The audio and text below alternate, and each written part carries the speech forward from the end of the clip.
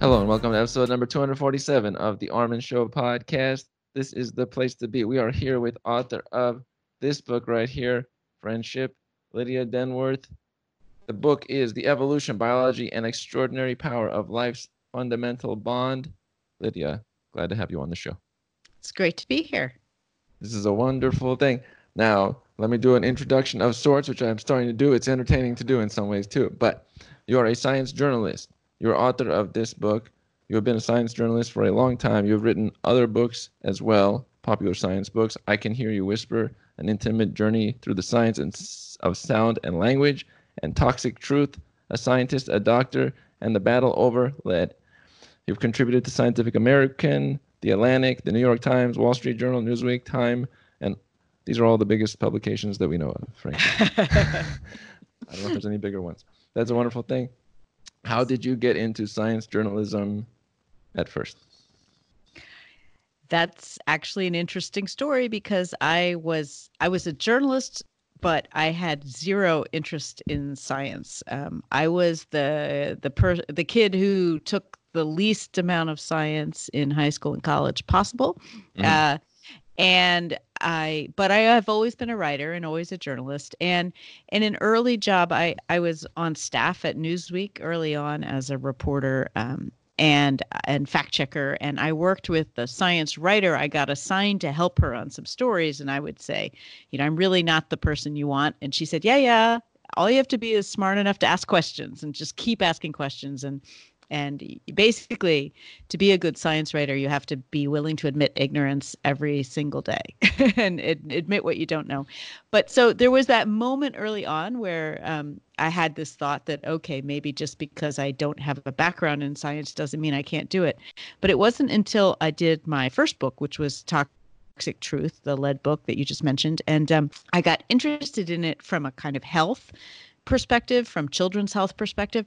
But then I ended up writing about these two researchers. One was a doctor who looked at kids, but the other was a geochemist at Caltech. And I had to get into some really intense science. And I found that it was really fascinating, and also that I turned out to be better than I expected at describing it to people and about telling the story. And that was basically all she wrote. That was 15 years ago, and I have been writing about science ever since. Whoa, this is a cool thing. I've noticed, this is a nice feature that I don't usually get to comment, but a lot of my books that I've read and interviewed about were from scientists, which are really my folks. And I haven't really enjoyed that many books from science journalists. Your book has changed the tone here because it's not that easy. I don't know if people realize this, but to bring a level of information like a scientist without doing all the specific science is not light. So a few times I started to realize like I'm not really into works from science journalists, but that's not the case in this case. So well, I feel honored. I feel really honored. I have to share these things. I noticed these things. Yes. Somebody all right. must voice Thank these you. things. Yes. Now, one other cool feature I noticed as I'm reading through the book, a few of the scientists you mentioned I've interviewed, and also you get to meet so many different ones along the way. That's one of my favorite features about what you're doing. I like that actually more than specifically one field. I like the connectivity. Do you like that concept? I do. And I feel in my book like the scientists, though. I treat them a little bit like characters in a book. I'm trying to tell really good stories with a whole lot of the evidence and the facts and the figures you need, but I want to do it in a way that is fun and interesting to read or compelling to read, I guess. And I feel like one of the great things about my job is that I get to go spend time with scientists, and really when you write a book, you get to spend time in a much deeper way, and visit their labs and spend hours or go to their field sites for days and really get them to talk about they're not just doing a quick little interview with you with a few sound bites. You're really digging into the meat of the work and the passion that they have for it. And so a lot of them have become my friends now, which is really nice and a bonus, I guess.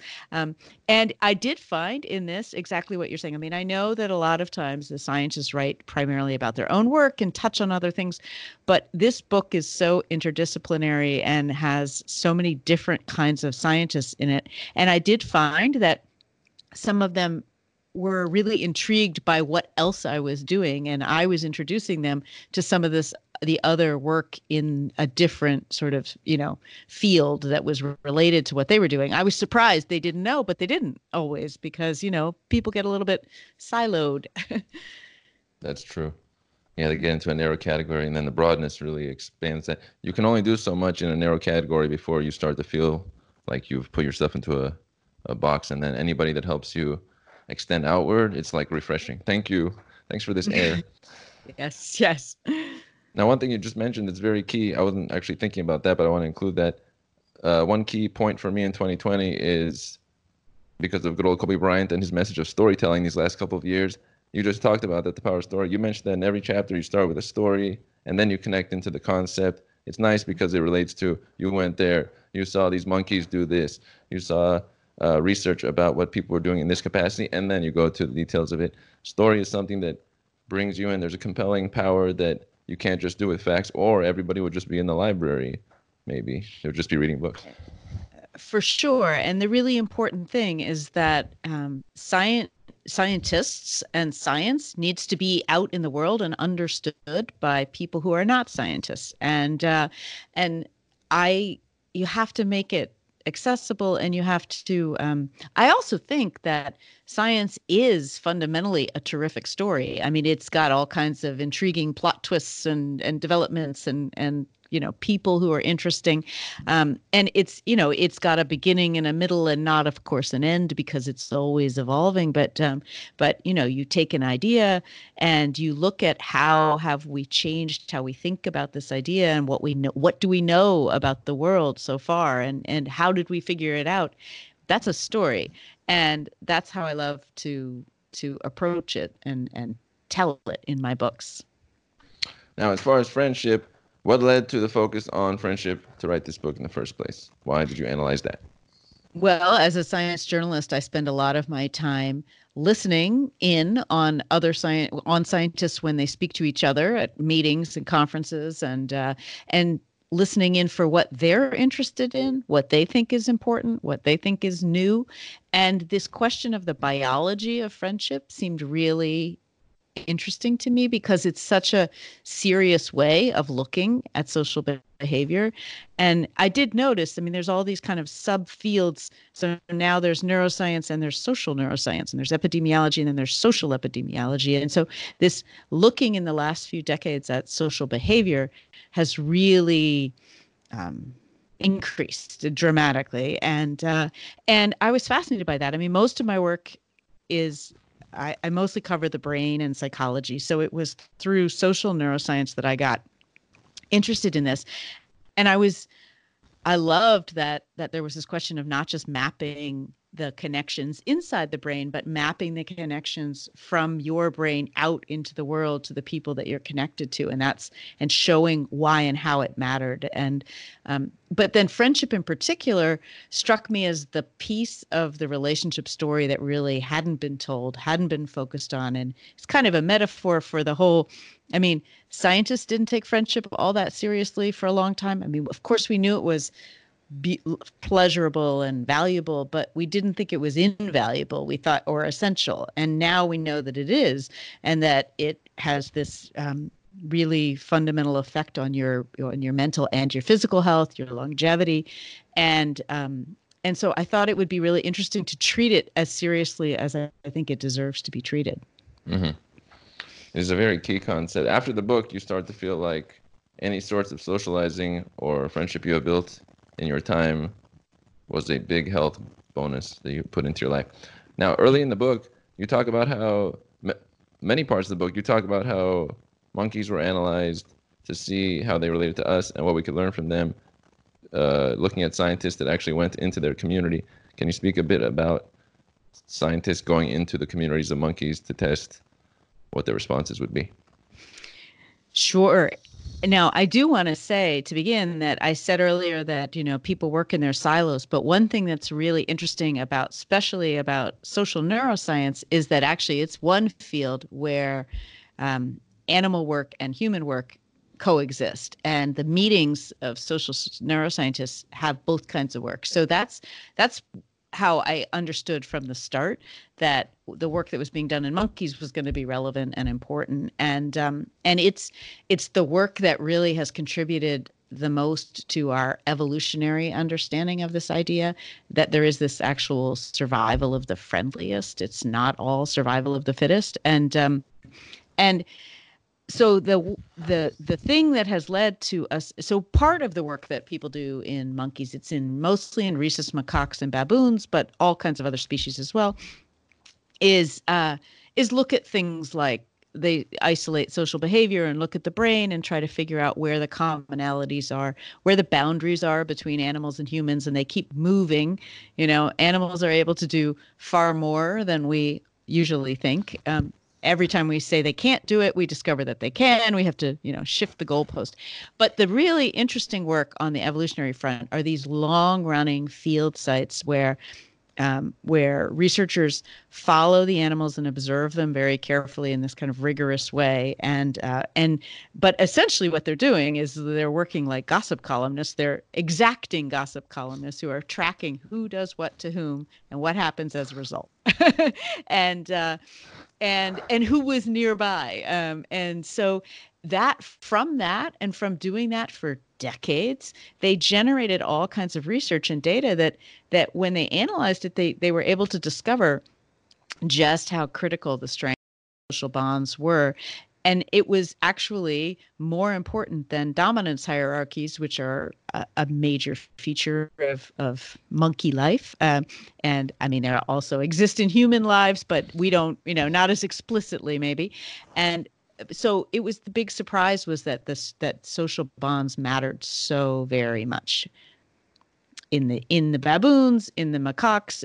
It affects your reproductive success, how many babies you have and how long they live, and it affects your own longevity as an individual if you're a monkey, a baboon. And basically you can't do better than that in evolutionary terms, right? Mm-hmm. Reproductive success and longevity is what it's all about. This is true. I noticed a lot about the dominance hierarchies, and throughout the book, I was comparing their actions to what people do. And you're right, it's not as Yes. explicit in people, but definitely it's almost on par. It's Almost. there. It's there. It's like The similarities are many between hmm our societies and these monkey societies. It's almost like looking at them, you can see a good percentage of what people are thinking underneath their actions, but not saying publicly. It's almost like that to me. Maybe. hmm Now, after some of those studies, you also mentioned how kids start growing up and recognize social skills, how they develop to make friends. Can you speak a bit about the early friendship stages that kids go through and what they represent, why they had to be there evolutionarily? Yes, we humans come into the world with a sort of predisposition for social behavior, but your lived experience really determines how that develops, right? And so it was fascinating to me that neuroscientists can see the difference in the brain of a baby born yesterday versus a baby born today. They can see more specialization to social activity, social behavior in the brain. And that first 2 years of life is this critical period where um, babies are learning to process the world, the signals they see, so they respond differently, for instance, to a hand waving than to a truck moving. And even though there's motion in both things, the hand is a social signal, right? And the truck is not. And they're more different parts of the brain are, they're more attuned to the social stuff. They use different parts of the brain to look at it. And in the first 2 years of life, there's this specialization that just increases literally day by day, to be social. So that's the first part, and parents and caregivers are kind of priming all of that. And I don't know if we think enough about how much, as a parent of a very young child, you're not just sort of feeding and sheltering and protecting your kid. You are laying the groundwork for whether they will be a good friend and whether they will have the ability to make and maintain friends. And then as kids get to school age, they need evolutionarily they need those peer relationships, and it's across cultures around the world and in other species. Like there's something different that goes on in adolescence, and it's a really social time, and that's by design. And there's different skills that kids are getting. They're getting trust and cooperation and loyalty and how to work in a group of peers and understand group dynamics and things like that. And humans, have this much longer period between weaning and puberty, and a lot of it is devoted to developing the social brain and the big brain. And then as we move on in life, I mean, by the time we're adults, our brains are in fact always changing. We know this now, but most of those networks are laid down. Um, and then has more to do with what it looks like in our lives at that point. But the really interesting thing is, all through life, I mean, you always have the ability to make new friends and to change how you're doing it. But it's those early years where you're most fundamentally involved. Oh, and I forgot to mention a critical moment is the development of empathy and theory of mind, and the ability to predict what someone else is thinking or what they might believe, and to understand that it's different from what you know. And that's a foundational thing that develops in kids over time. But a sort of critical moment is like age 3 or 4, and after that, they look like they have more friendships that are really friendships, not just parallel play, right? Right. I like that you mentioned in the book some of the friendships early on in life. It's like, they don't hit me. That's a Right. friend. No, I actually thought that was profound. So when they asked preschoolers, how do you define a friend? What's a good friend? They said, a friend shares with me, plays with me, and doesn't hit me. And I was like, man, truer words have never been spoken. It's true for us, right? Your Hmm. friends are the people who help you, who make you feel good, and who don't hurt you. And it looks a little different in adulthood, but the fundamental truths are still there. I can confirm this. My friends are not hitting me, which is nice. Good. I am glad. I It's a am glad. gift.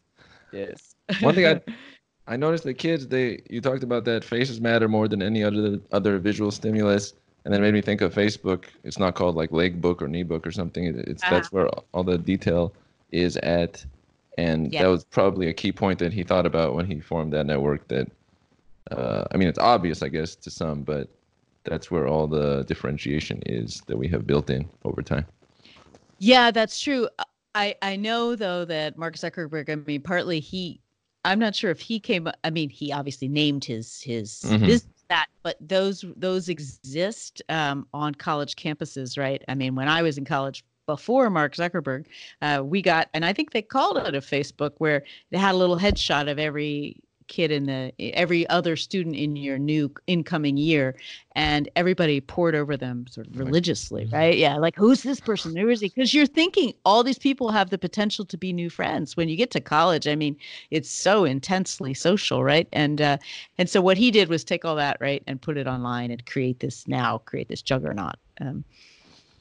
one thing slightly related to this, it's not exactly in the book, but sort of. But do you ever have a feeling that you can tell just from people's face, like their personality in some form? I'm not sure you can tell their personality, or I can't say if well, okay. People who are really super negative about the world, I think you can see that Mm. because they just always It's just look, like, yeah, they look whatever, right. suspicious or something like that. You can see all kinds of emotion in the face, which is why the face is such an important signal for social behavior, right? Mhm. And the eyes in particular, and so um, personality, I don't know. It Maybe, might be a stretch. maybe. Sometimes I feel it. Now, one thing in another section you talked about stress. I always focus on people's stress, how they're impacted by others. That's why I like the monkey studies. You can see like the dominance hierarchy. When one like subjugates the other one, then this one feels a stress response. This one feels like a slight victory. It is sort of like a win-lose at that moment. And Yes. and then you talked about how the most common source of stress in people is interpersonal relations with other humans. Can we speak a bit about on stress? Stress is really important, and it is one of the ideas that really kind of undergirds this research. It was one of the concepts that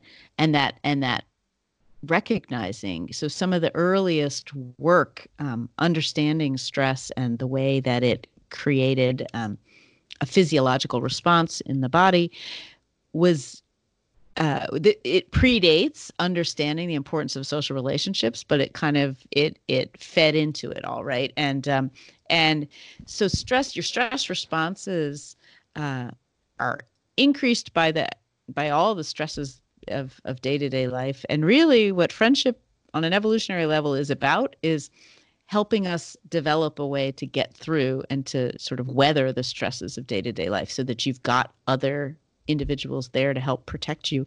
And what they find is things like, let's say there was a kind of famous study where they had two friends standing and looking at a hillside. They were outside, and I think, or maybe it was just a picture of it, but they're looking at, and they think they have to go climb it and walk up it.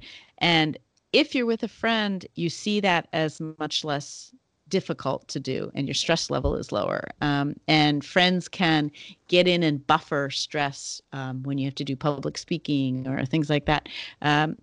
Public speaking always comes up in these studies as a way of testing stress.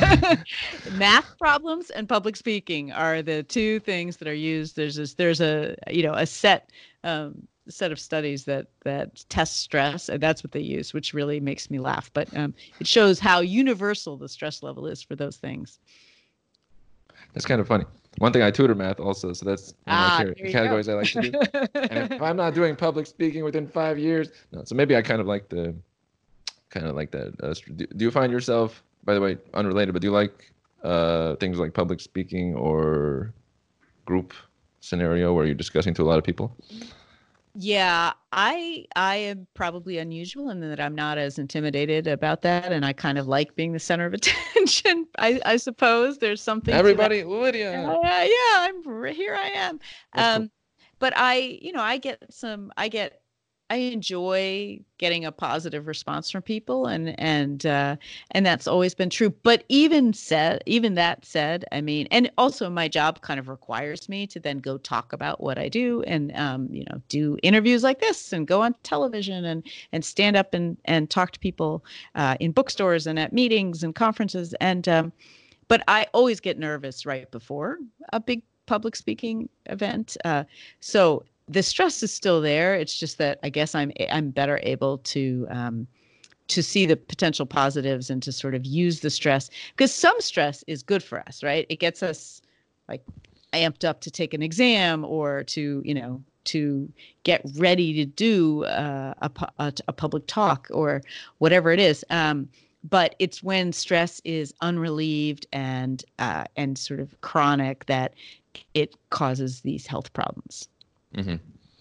Now, on the opposite end of those who have many friendships is those that have very few. Talked about in this book a fair amount, loneliness, people who are Yes. separate from the crowd, the outliers on a big network scale. What are some of the life impacts on people who are in that category, and how heritable are some of the traits connected to loneliness?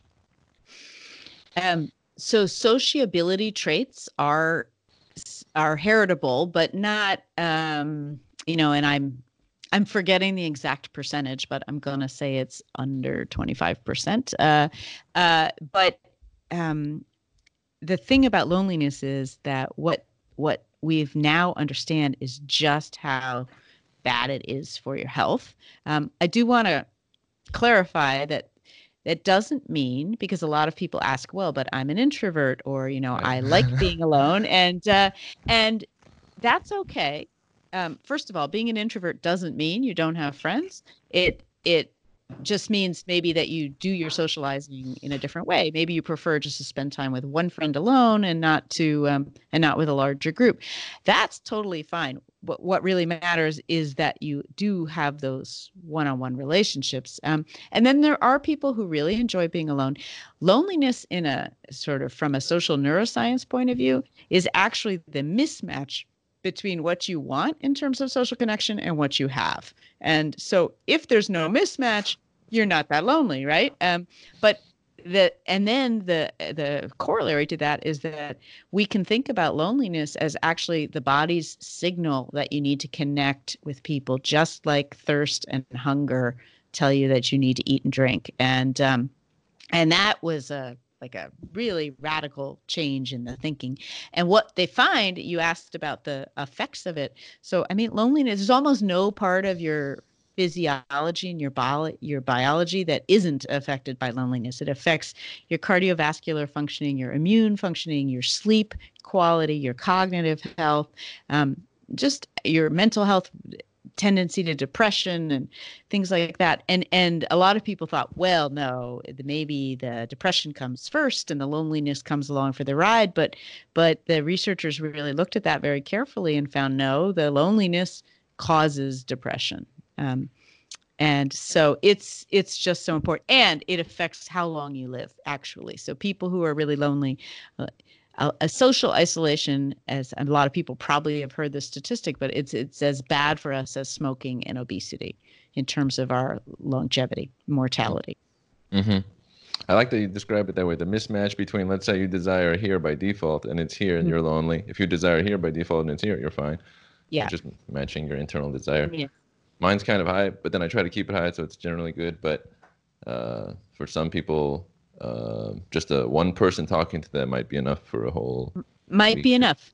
I suspect, however, I just will say, I suspect there's some people who claim that they're not lonely Right. and actually are, maybe more. They just don't want to admit to it, or they, have convinced themselves that they, and it's often true that, there's a lot of times, for instance, where you think, I just want to stay home tonight and watch Netflix and eat ice cream. And, I don't want to make the effort to go out. And a lot of people, usually, if you do make the effort, go out and hang out with your friends, you're glad you did. Very few people report back to me that they are sorry they went. Right. And so I think sometimes we just have to push ourselves that little bit extra and not sort of rely on the thing. Well, I'm introverted and I like to stay home. And I say that as someone who actually does enjoy spending plenty of time by myself. So I am not afraid to go to a restaurant by myself, a movie by myself. I love like a night when none of my family needs me and I can just like watch what I want to watch on TV and eat what I'm all about that. But you really do need to put in that make that effort. And yes, even if it's just the one person you need, then make sure you do spend time with that person.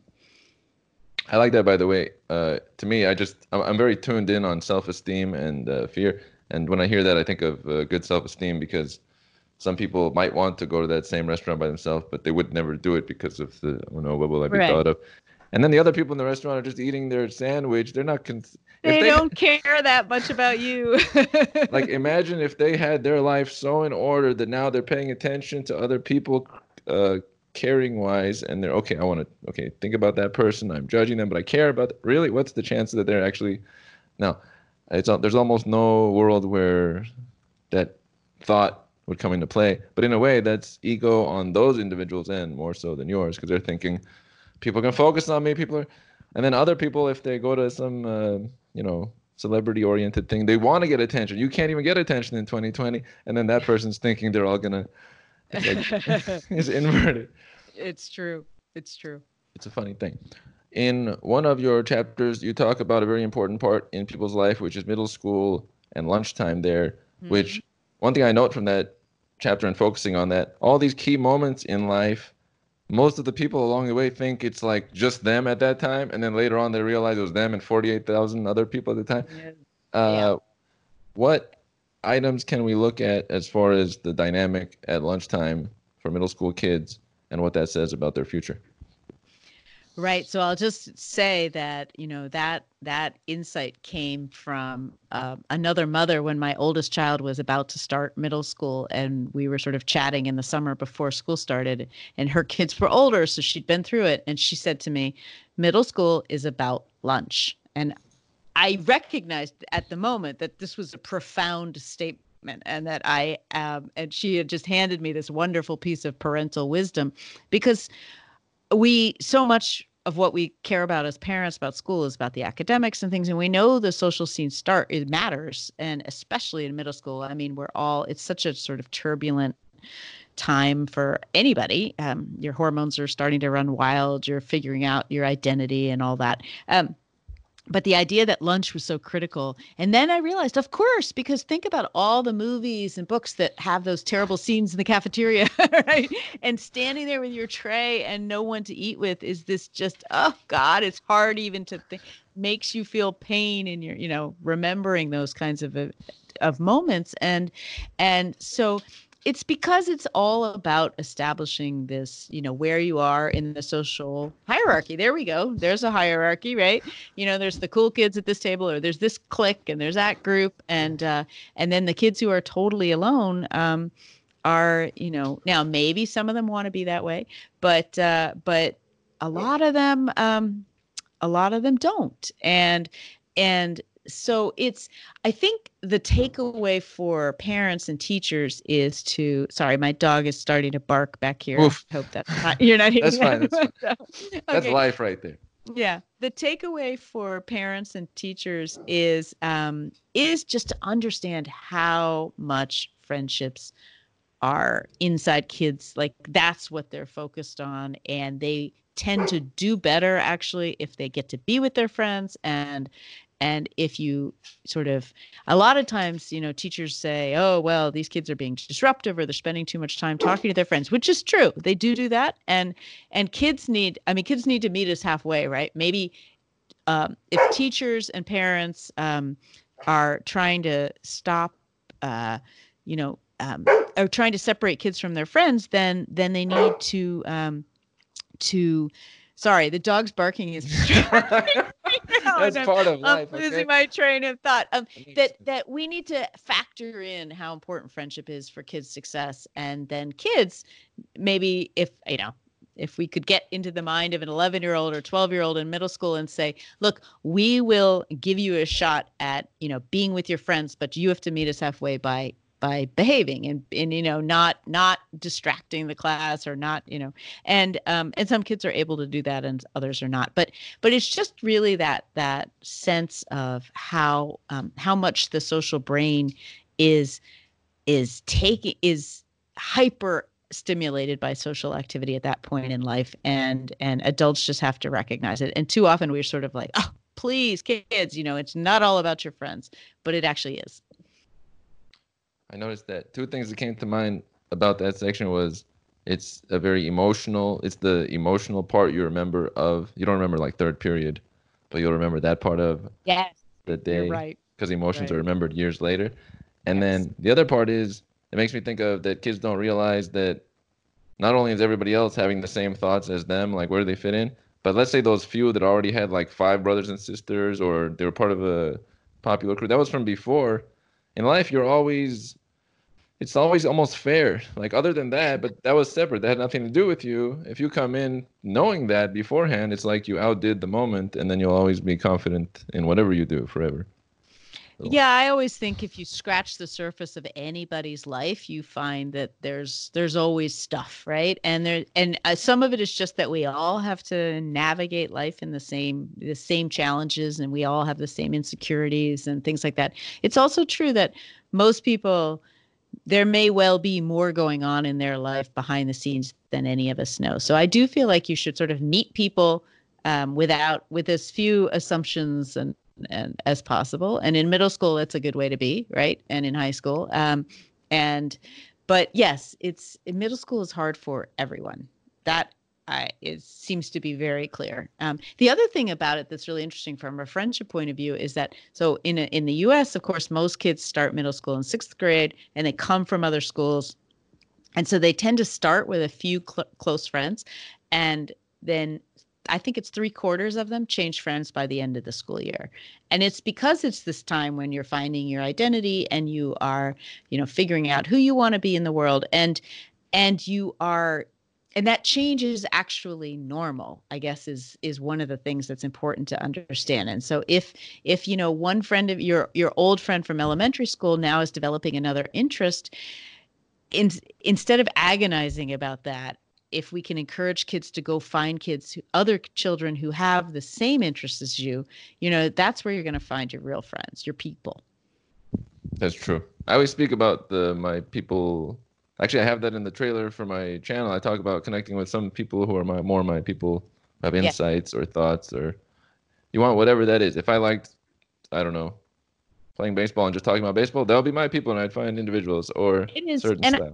yeah, and another interesting thing I think about kids and the social scene for kids in schools is that, of course, there's this, there's the popular kids and less popular kids, and we often kind of, people think of athletes as successful and popular, and maybe the computer kids are less popular or they're nerdier or something. But actually, and that of course there's some of that going on, but it's also true that the computer kids are likely to be friends because they're together in the computer lab for hours and hours and hours, and the football kids are likely to be friends because they're out on the field and at practice for hours and hours. And so it's not always so easy to develop a strong friendship. Now, it's important to be kind to everybody and to treat people well, and not to, bullying is terrible for kids, and so I'm not talking about that. I'm talking about expecting them to develop strong friendships across those groups is is not always a fair expectation. Adults don't really do it either.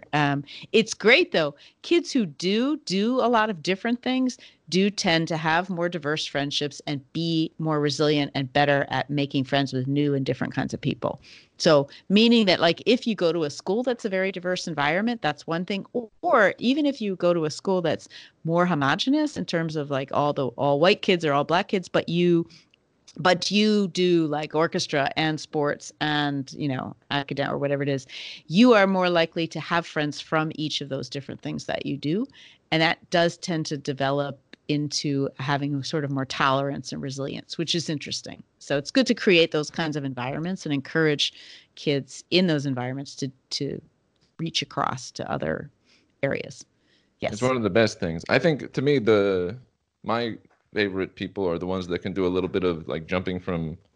I don't know if you've ever seen like a map where it's like a bunch of hills and it's like a 3D space and you can stay on your hill and it's comfortable. You can go up to the top of your hill, but that hill over there might be higher, but you have to do a jump before you can get there. Takes a risk, Mm-hmm. but then that hill might be up to here. It's a Mm-hmm. nice feature. One thing I noted throughout the book, this was a great thing, is that you illuminated the work of many women scientists that are doing great things. And then you focused on also research that included female mice, which were left out of studies.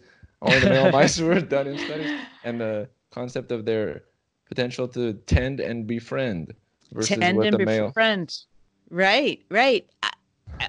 It turned out to be really important in the work in other animals, especially, that scientists started looking at female animals and not at the males. And this was true in the work on stress. It was true in the evolutionary stuff, and it was almost entirely female scientists who had that kind of epiphany and changed what they focused on. And so, yeah, I loved that. I mean, it's such a sort of great piece of the story, is like saying, wait a minute. I mean, when you're talking about baboons, for instance, all the attention early on was on the males, that's where the action is, that's sex and fighting and all that stuff. And it was only when the attention shifted to saying, I think what's going on with those females is actually pretty important and has real repercussions and or consequences for the next generation.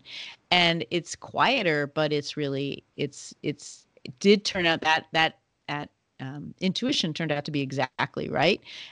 The other thing that's really interesting is that finding that, like, the strength of social bonds among female baboons being so important caused a lot of researchers then to go back and look at the males again and to look at them more carefully, and discovered, oh, you know what? It wasn't so obvious, but they all have these tight bonds too, and it matters for them too. So it's like, the more you know, the more you see, right? And you got to be looking something like friendship. And so, yeah, the female scientists were looking at a different way, and then they studied different things, and then they changed the entire field. Hmm.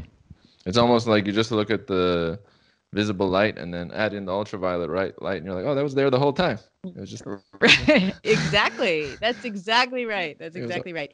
And I do want to just say, so I got a grant from the Alfred P. Sloan Foundation to write this book, and part of, they like to support female science writers, and they also are looking a lot for work about female scientists. So I got I hit on 2 points there. Even though this wasn't only about female scientists, there are so many of them that is kind of a feature, and I'm glad you noticed. Yeah. One of the one of the first ones that always comes to mind. I once did a text interview with her, Lisa Randall from Harvard. Yeah. She wrote Dark Matter and the Dinosaurs. I liked how she made that. I don't usually read about the universe, but I found that to be interesting. So that was kind of cool. One quote I liked, or message I liked a lot in the book that I bolded it in my notes, was talking about how strong social bonds mattered more than rank for Yes. baboons. Can you speak on that? And does that relate with people? Like if you have a good friend versus how high their rank is, you guys have a chance to build something great together, more likely. Yeah, so we touched on this a little bit before when we were talking about the fact that dominance hierarchies are such a integral part of monkey life, and of course, less explicitly, but just as true about human life. It is true that the best friendships for humans do tend to have a little bit more equality in them, and that it just makes it easier to really have the reciprocity and cooperation that's necessary, and then ultimately in people the kind of honesty and ease of companionship, because if you're with your boss all the time you might not be as relaxed as or if you are and you have that, then that's great. It's not that it's impossible, it's just that it's less likely. So yeah, when there's a hierarchy, it's another reason why parents and kids have a vertical relationship with some authority and things like that. We hope there's authority, and that's where this idea that you should or shouldn't be friends with your kids is it. It is harder to really truly be friends with your kids, which doesn't mean that you have great love and affection for them. That you don't have great love and affection, you do, but in fact, you aren't really trying to be their friend because you're trying to teach them things and guide them, and also you have to deliver hard news a lot of the time, and discipline them and not be afraid of that, and yet you want to keep the lines of communication open. And I think that's an important part. Take friendship and apply it to your parenting. Like I said, being more aware of how much friendship matters to them. And I hope people have really positive relationships with their kids, but that the real friendships, and that's like maybe one exception to my sort of statement that our biological relationships can be great friendships too. But it's better when there's more equality. Mm-hmm. That makes sense. Then you have more room to connect with versus the other one. It might make you a little bit more nervous. Oh, should I say that? Can I say that? And then you can't be as There's some of functional. that. I mean, I say this as someone who's awfully close to my 3 kids, and I do feel like they share a lot with me, but I don't. It's a different dynamic than the relationship that they have with their friends. And that's as it should be. So yeah, One I think other it thing. comes up more in terms of work friendships, right? I mean, I mentioned that earlier, but with your boss, I said, that's where that question really comes into play. Right, the dynamic.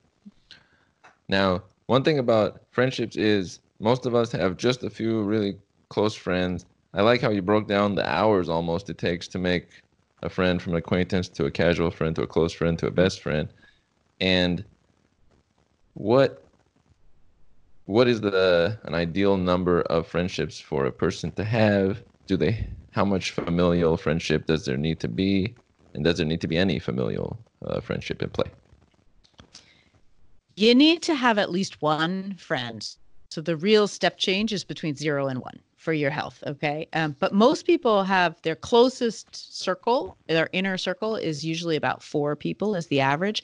And it's often maybe half family members and half friends.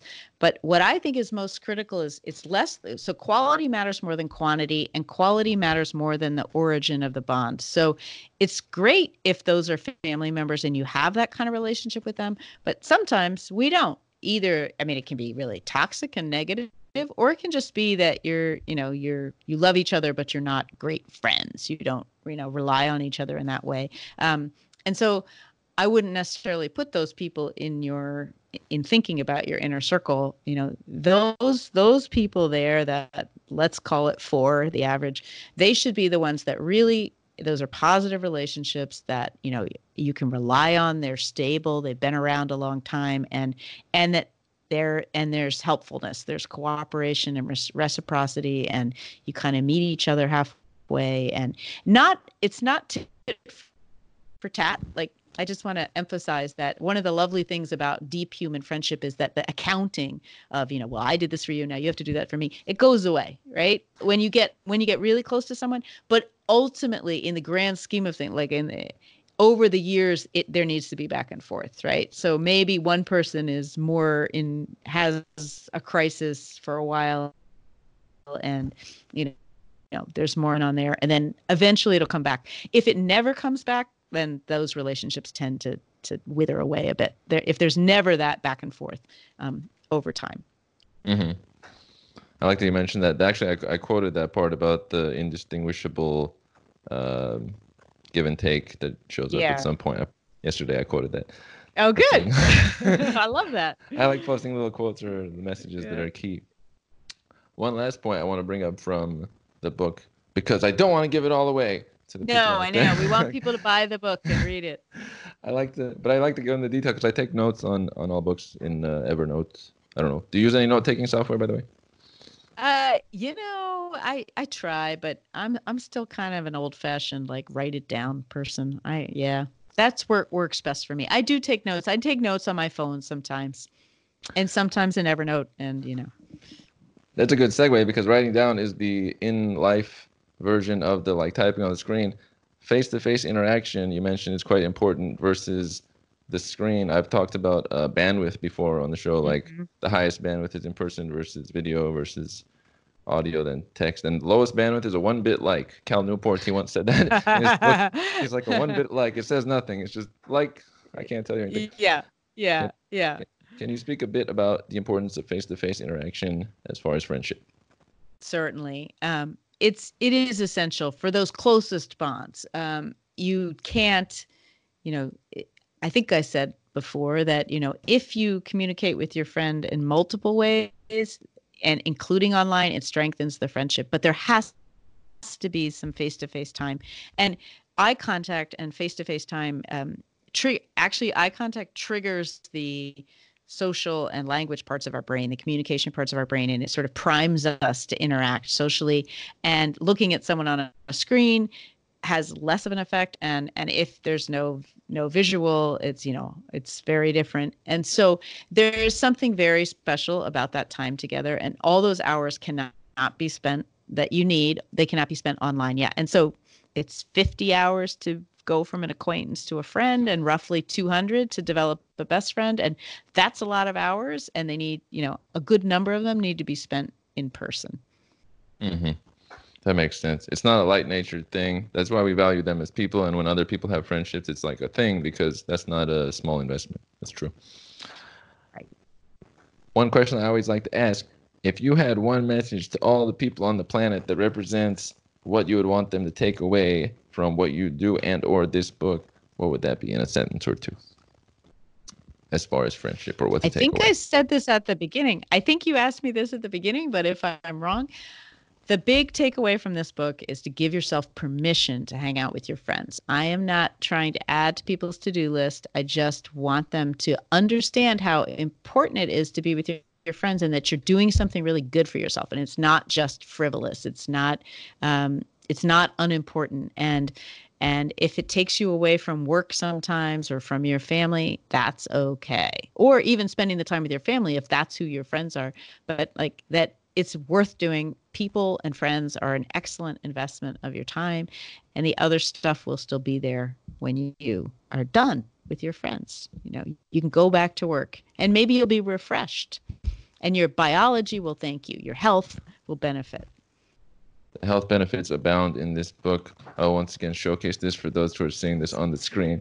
Friendship, a wonderful book worth reading and or taking notes on, and making science journalism cool again. Lydia Denworth, glad to have you on episode 247 of the show. Thank you. You know it. And we are out.